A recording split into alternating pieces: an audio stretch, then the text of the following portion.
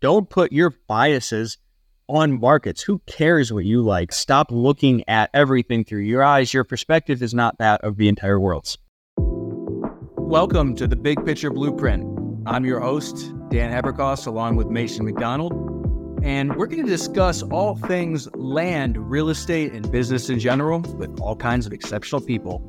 Let's get started. Welcome to the Big Picture Blueprint. I am one of your hosts, Dan Haberkost, along with Mason McDonald, and today we're going to talk a little bit about how to win, how to succeed in the current market. But before we do that, Mason, how you doing today? I'm doing well. Business is going well. I think the strategies that we're talking about today is something that I've started implementing in my business and something that you've been doing for a little bit and are expanding on. So it's going to be fun to have a conversation, and I think really useful for a lot of people to figure out how to succeed with the way the real estate market really is right now. Sure. And there are a lot of factors that got us to this position today. It's October 11th, 2023. And I'm sitting here in Del Mar, California, and I think this area really illustrates the problem. So I was looking at a few different cities out here with a realtor, and under 2 million between Solana Beach, Del Mar, and there was one or two other suburbs we were looking at collectively. There were 8 homes on the market in the entirety of, it was 4 sub areas like that, which is crazy. And that illustrates the problem of lack of inventory. And with everything you hear about with the real estate market in the news, that a housing crash is coming and inventory rates are going to skyrocket whenever the housing crash comes, that is just not happening at all. And I think that we can kind of go back in time a little bit to figure out, how did we get to this point? It's the end of the year in 2023. Why are we talking about inventory and constraints? Why are there issues? Why can people still not find a home, even if interest rates are up and price should go down? And I think we can start maybe about 15 years ago, if you want to, Dan, in the housing crash of 2007 to 2009, and 2008 specifically. What caused a lot of the constraints that we're seeing in inventory on the market that stemmed from back then? Well, the biggest one is a lot of builders went out of business, and the ones that didn't were a bit scarred from that, right? We all have a recency bias. It's the only, I want to say in the last 100 years, other than the Great Depression, that's the only major drop in U.S. home prices. And so after 2008, builders weren't building. I mean, there's charts all over the place that illustrate this quite well, but inventory wasn't being created via new construction like it normally is. And along with that, you, me, and every other millennial was growing up and coming to the point of being at prime home buying age right now. So that was one big factor that played into a lack of inventory today. You're right. And the typical home buying age is about 33 years old. So if you're in your 20s and you haven't bought a home yet, don't feel bad. Most people won't buy a home until they're in their early 30s or mid 30s. And as this population ages and there wasn't the new inventory, because people don't necessarily want to move into the older home, renters are going to stay renting for longer, and the cost of financing now makes it so where it's harder to build too. So I think beyond the lack of construction that happened for the past handful of years, we got behind as a country. And now that we're ready to catch up, you have to look at kind of one of the next big changes that happened. And that was the COVID-19 pandemic. And whenever the pandemic happened, there were a few things that happened from a macro to a micro level. Is a lot of businesses just shut down in general. Everyone was scared. Everyone was inside. Everyone wasn't going out and doing stuff anymore. And then there was a supply chain crisis of a total lack of materials, where it would take 12 months to get windows in, and cost of lumber went through the roof, where you went and looked at a 6 foot by 8 foot sheet of plywood at Home Depot, and it was $50. And with the material crisis that happened, building also kind of slowed down as well, which also contributed to an inventory crisis because of the lower mortgage rates that we were seeing during the pandemic. Yeah, all of that came together with a massive amount of additional supply to our currency coming in. And so interest rates are almost nothing they were almost nothing, right? You have a lot of cash in the pockets of Americans, and there's already a lack of homes being built. So combine those three things, and suddenly you have a pretty severe housing shortage. And all that, also, there's the labor shortage, right? Along with just the actual supply of materials, it's hard to find people that will work. Have you had issue with that, your own business, Mason? Oh my gosh, it's the biggest frustration in the world. And when you look at who is either working on homes or building on homes, you think about the general contractor and the laborers, and that's an aging population, along with the tradesmen that are starting to retire. So there's a constraint on inventory of labor, especially in small town America with my commercial building that I just got the change order last night, and it came in double the budget and quadruple the time that we were expecting, which is, it sucks. Like it's painful, and I'm going to try and figure out what I can do and get creative to go in and figure out my own labor force solutions to it, so I don't have to deal with these people that are taking too long and costing so much money. But it's a crisis that everyone is experiencing. And then you think about how COVID contributed to this crisis. Everyone was inside, schools essentially shut down, and everyone thinks about the public education system and higher education, like universities and colleges, but the tradesman school and the trade schools, which there's been a decline in applications for trades positions for the past, I don't even know. I know the last data I looked at was 2020 to 2022, which was a significant decline. But during that time period, you think about the plumber, you think about the electrician, the general contractor, the HVAC tech, where it's an extraordinarily hands-on learning process, and they weren't able to do it, which contributed to less people going to these schools, less people graduating from these schools, and less new jobs or less applicants into these jobs that are in an aging bracket that are going away. And you can't build a home without these people. Yep. No, yeah. Even if you go the modular route, you still need your electrician to hook everything up, your plumber to hook everything up, depending on how exactly you have it done. But they're essential, and it'll be interesting to see. We don't need to go down this rabbit hole, but I almost think for Gen Z, being a specialized, HVAC or plumber or electrician is going to end up coming back into vogue, because they're going to get paid well. Simple supply and demand. There's such a need for them. I sure hope so, because the data has not shown that there is an interest in Gen Z with these careers. And I hope for any Gen Zers that are listening to this, or millennials or Gen Xers that are looking for a career change. And you think about the human condition of, it's so human to want to work with your hands. And if you're an electrician or a plumber and you move to a mountain town in Colorado, I guarantee you're going to be making six figures. And if you start your own company, I guarantee you could probably build it to a seven-figure company in a few years.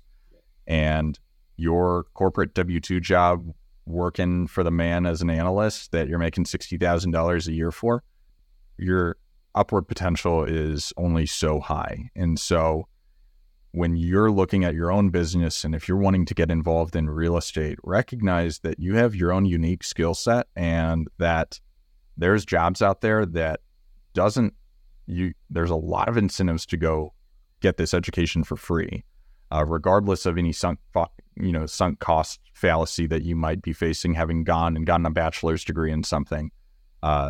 There's a huge constraint on the number of tradesmen and laborers out there, and you can make a lot of money doing it, and you will always have a job and a consistent income from it.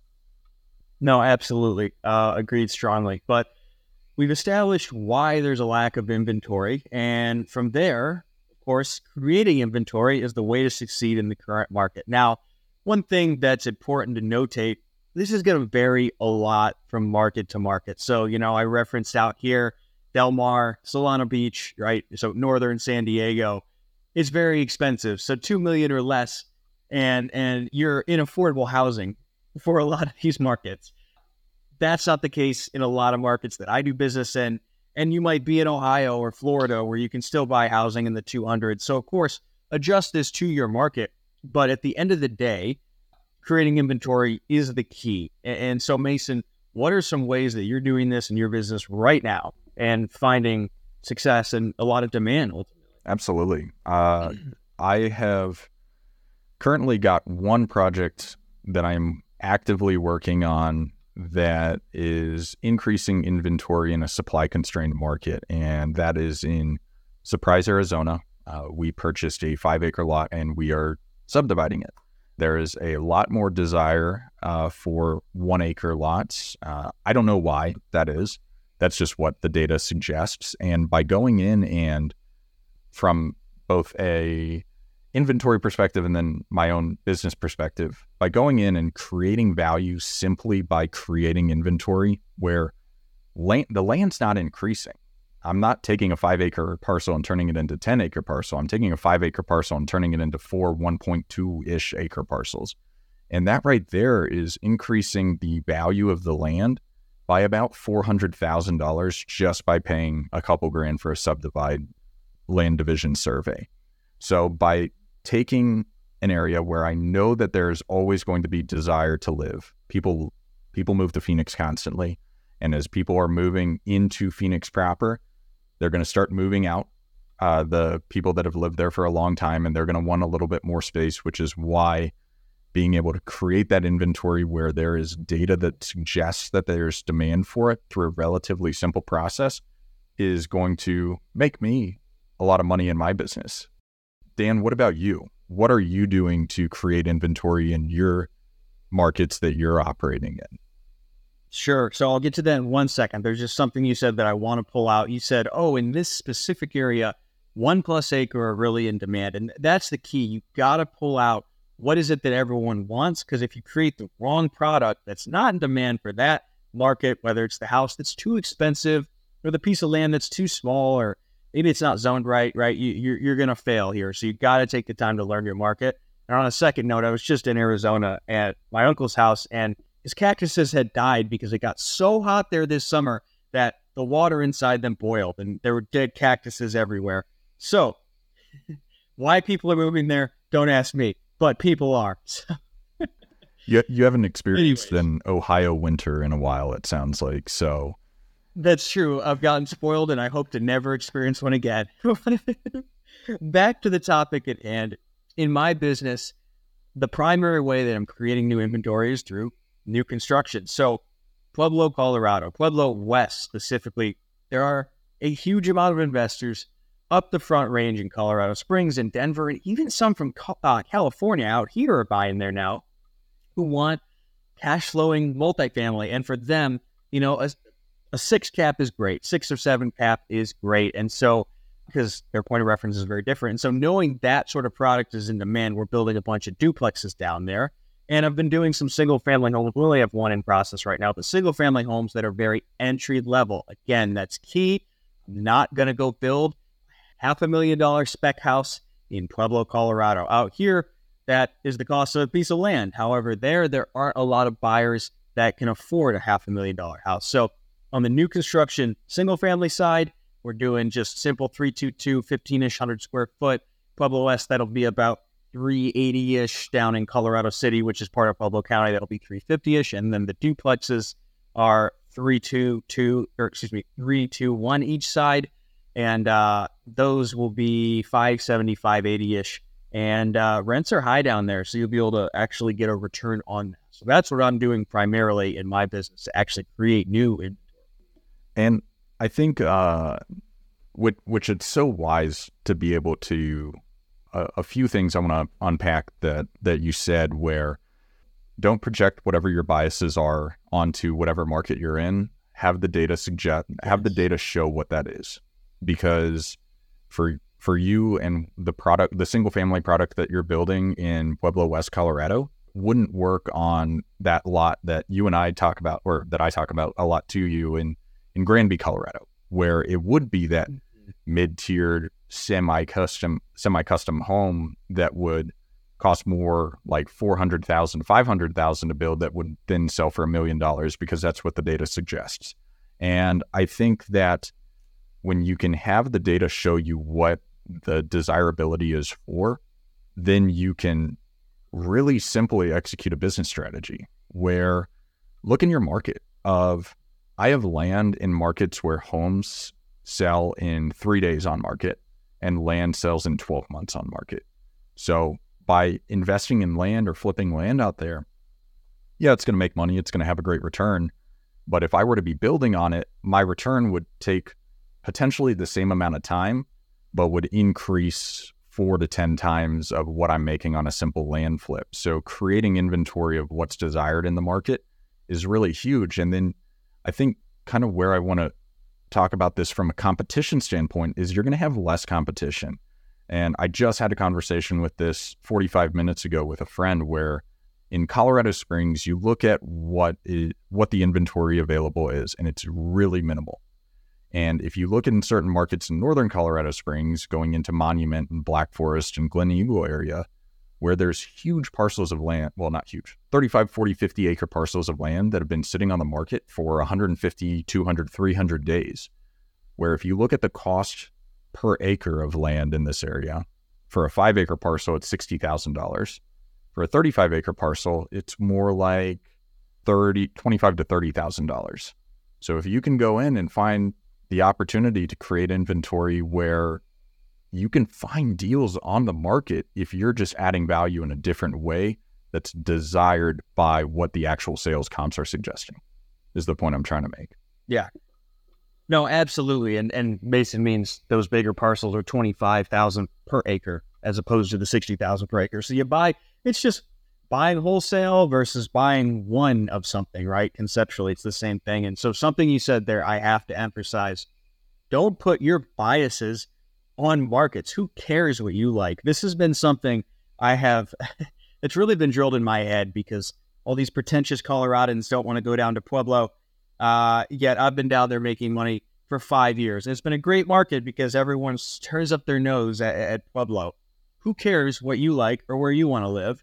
Where is there demand where you can go fulfill that demand and make a return, right? I won't specify, but there's a bunch of markets I've done business in, I've done really well that I don't even want to visit there, let alone live there. But who cares what I want?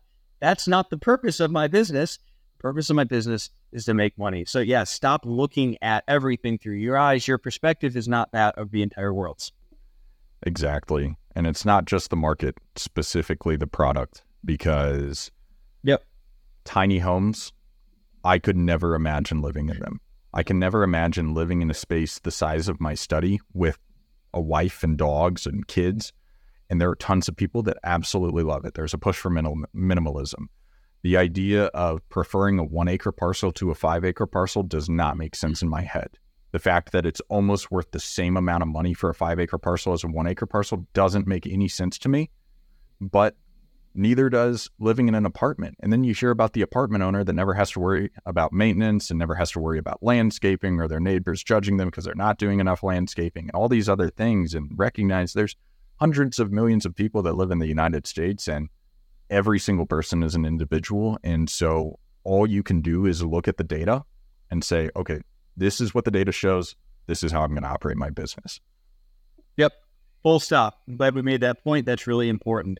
So Mason, beyond what you and I are doing, there are so many other ways you can do this. If you're a realtor, if you're a flipper, right, taking the direct to seller strategy that we use in our land businesses and applying it to go find distressed housing, rehab that housing, and put it on the market, assuming it's the product that is in demand, you can make a lot of money that way. One of my buddies, the same one I'm building with, is flipping houses like crazy right now, and he's sticking to entry level. And what do you know? He is doing phenomenally well flipping homes. There are other examples of that, but what are you seeing as far as other people within the real estate umbrella making money creating inventory? Yeah, I have seen a lot of people not make a lot of money. I've seen a lot of slowdown in a lot of realtors' businesses and lenders' businesses, but luckily getting to network with some higher level individuals, they are starting to approach their business differently and adapting, where the people that got into real estate in the past 20 years have seen a ton of different cycles. And so as a realtor, you need to look at where you've got so many people working any sort of deal. And the point I'm making is, once again, drawing from an anecdote that I heard 45 minutes ago, where this realtor sends out to his investors properties that are on the market that have the ability to get renovated and turned around and flipped. selling to investors to flip the property. And by creating a product that is livable, they're adding inventory to the market. And those constraints that we've seen before, or that we were talking about before, whether it was labor or materials or financing, the realtors that I'm seeing that are having success in this business are not just providing the home to the person or to the investor to flip or to the end buyer that's looking for that product. They are networking with the hard money lender. They are networking with the end buyer financing person, the mortgage lender. They're networking with the builders and the contractors, where they can not just sell, hey, here's a house you can flip. And they're like, perfect. I don't know anyone that can provide the money to me to flip it or to do the labor. And by being the person that is connecting the dots of all the different problems that we're solving, those are the people that I'm seeing are extremely successful. Yeah, no, that's a good point about adapting, because if there's one thing that's already really clear to me, I'm coming up on 6 years into this. Holy crap, things change all the time. If you want to pick one strategy and stick with not one strategy, but one way of accomplishing that strategy, if all you want to do is flip houses, that's fine. But you're going to have to change how you're going about it, what product you're going after, how you're marketing to sellers, where you find all of that is constantly in flux. There's new competition. Just the land space alone has changed so much the last few years. It's crazy. So that's a great point you made there, and I wanted to emphasize that. Now, one other simple thing for realtors, for land, for really any product is just going direct to seller and finding those people that are ready to sell that haven't listed. And so an easy example is that we got 2 lots in North Carolina, really hot market in a specific neighborhood with 0 lots for sale. So we're going to have the only ones for sale there. And so we are creating inventory that wasn't previously there. So if you're a realtor, you can do that, a flipper, really anything. There's a specific market in Florida, a ton of deals where there's endless single family lots for sale, but all the builders want duplex lots, and there aren't a lot available. And a lot of the ones available are astronomically priced, like just higher and higher and higher. They're getting pushed up. And so if you can go get duplex lots there and price them in line with comps, they move like that. So there's a lot of ways to win in this market. Oh, yeah. And the direct-to-seller marketing tactic, and we've spoken about that at length on previous episodes and have an episode dedicated entirely to that if you are the person that can recognize what's going on in the market and extrapolate the details from this episode of, it's not just the tradesmen and the contractors that are aging and wanting to get out of the business, it's the developers, it's the construction company or the smaller scale construction company that bought a ton of land 15, 20 years ago that they're never going to build on it anymore. But it's been sitting off market forever. And yeah, it's going to take money to come in and put roads in and extend utilities, but it's out there. The inventory is available. Go drive around your community and look on the outskirts and see. Pull up Onyx or Regrid or one of those apps that you can look at the parcels and say, oh, who is Dan H. Construction LLC, and why do they own all this land that looks like it's overgrown and been sitting there forever? I could go buy 30 or 40 lots at a discount, and then if I have access to labor and the financing, I can create another 20 to 40 homes or whatever it is that I've made up in this scenario. So recognize that whether you're in the business of lending or labor or finding deals or funding deals, it's the inventory is out there. It just needs to be created through effective marketing on the acquisition side or seeing value in opportunities that other people are not seeing value in. Yeah, no, I think you summarized that quite succinctly there. That's really it. It's pretty straightforward. It's just figuring out the nuances, the specifics of your market, and then deciding on a strategy. Anything else you're seeing as far as strategies or in your business or anything else about this specific market that's worth commenting on? I don't think so. I think what I hope the listeners hear is there is significant opportunity in the real estate market if you can do the stuff that we're saying.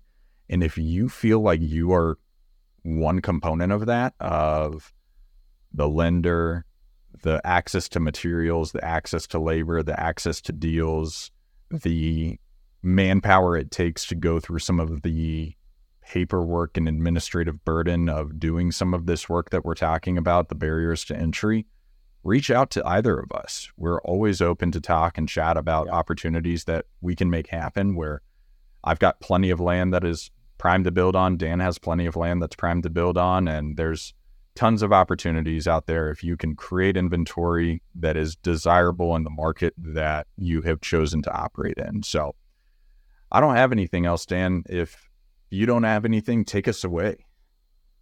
Yeah, well, one small thing that you brought up again that I wanted to hit on, especially since we're short here. You said a lot of the boomers are aging out of the trades, out of really everything. It's kind of interesting that I big picture, guys, there is a massive changing of the guard right now, and there's a massive opportunity because not just in the trades. You know, I mentioned I'm in Del Mar. I met with one of my buddies here, a friend of a friend, and his family, because his dad was the broker first, and now he's the broker, has been selling Del Mar real estate for like 40 years. And he was telling me how he's the only young guy. He's in his 30s. He's a millennial. All the other established brokers here and realtors, they're in their 50s plus, a lot of them 60s and 70s. And so there is a huge opportunity because none of the big names here are on social media or know how to use the computer, basically. And so that is illustrative of what I'm seeing all over the place. In Colorado Springs, it's often the same way, right? A lot of the established people are aging out. They've gotten lazy because they don't have to do anything because people just come to them because they know them for the last 30, 40 years. And so whether you're a realtor, a tradesman, whatever it might be, this is a common theme all over the country. And there is massive opportunity if you're willing to go and get really good at something, just as Mason and I are doing. So I'll leave it at that. If you have anything you want to add to that.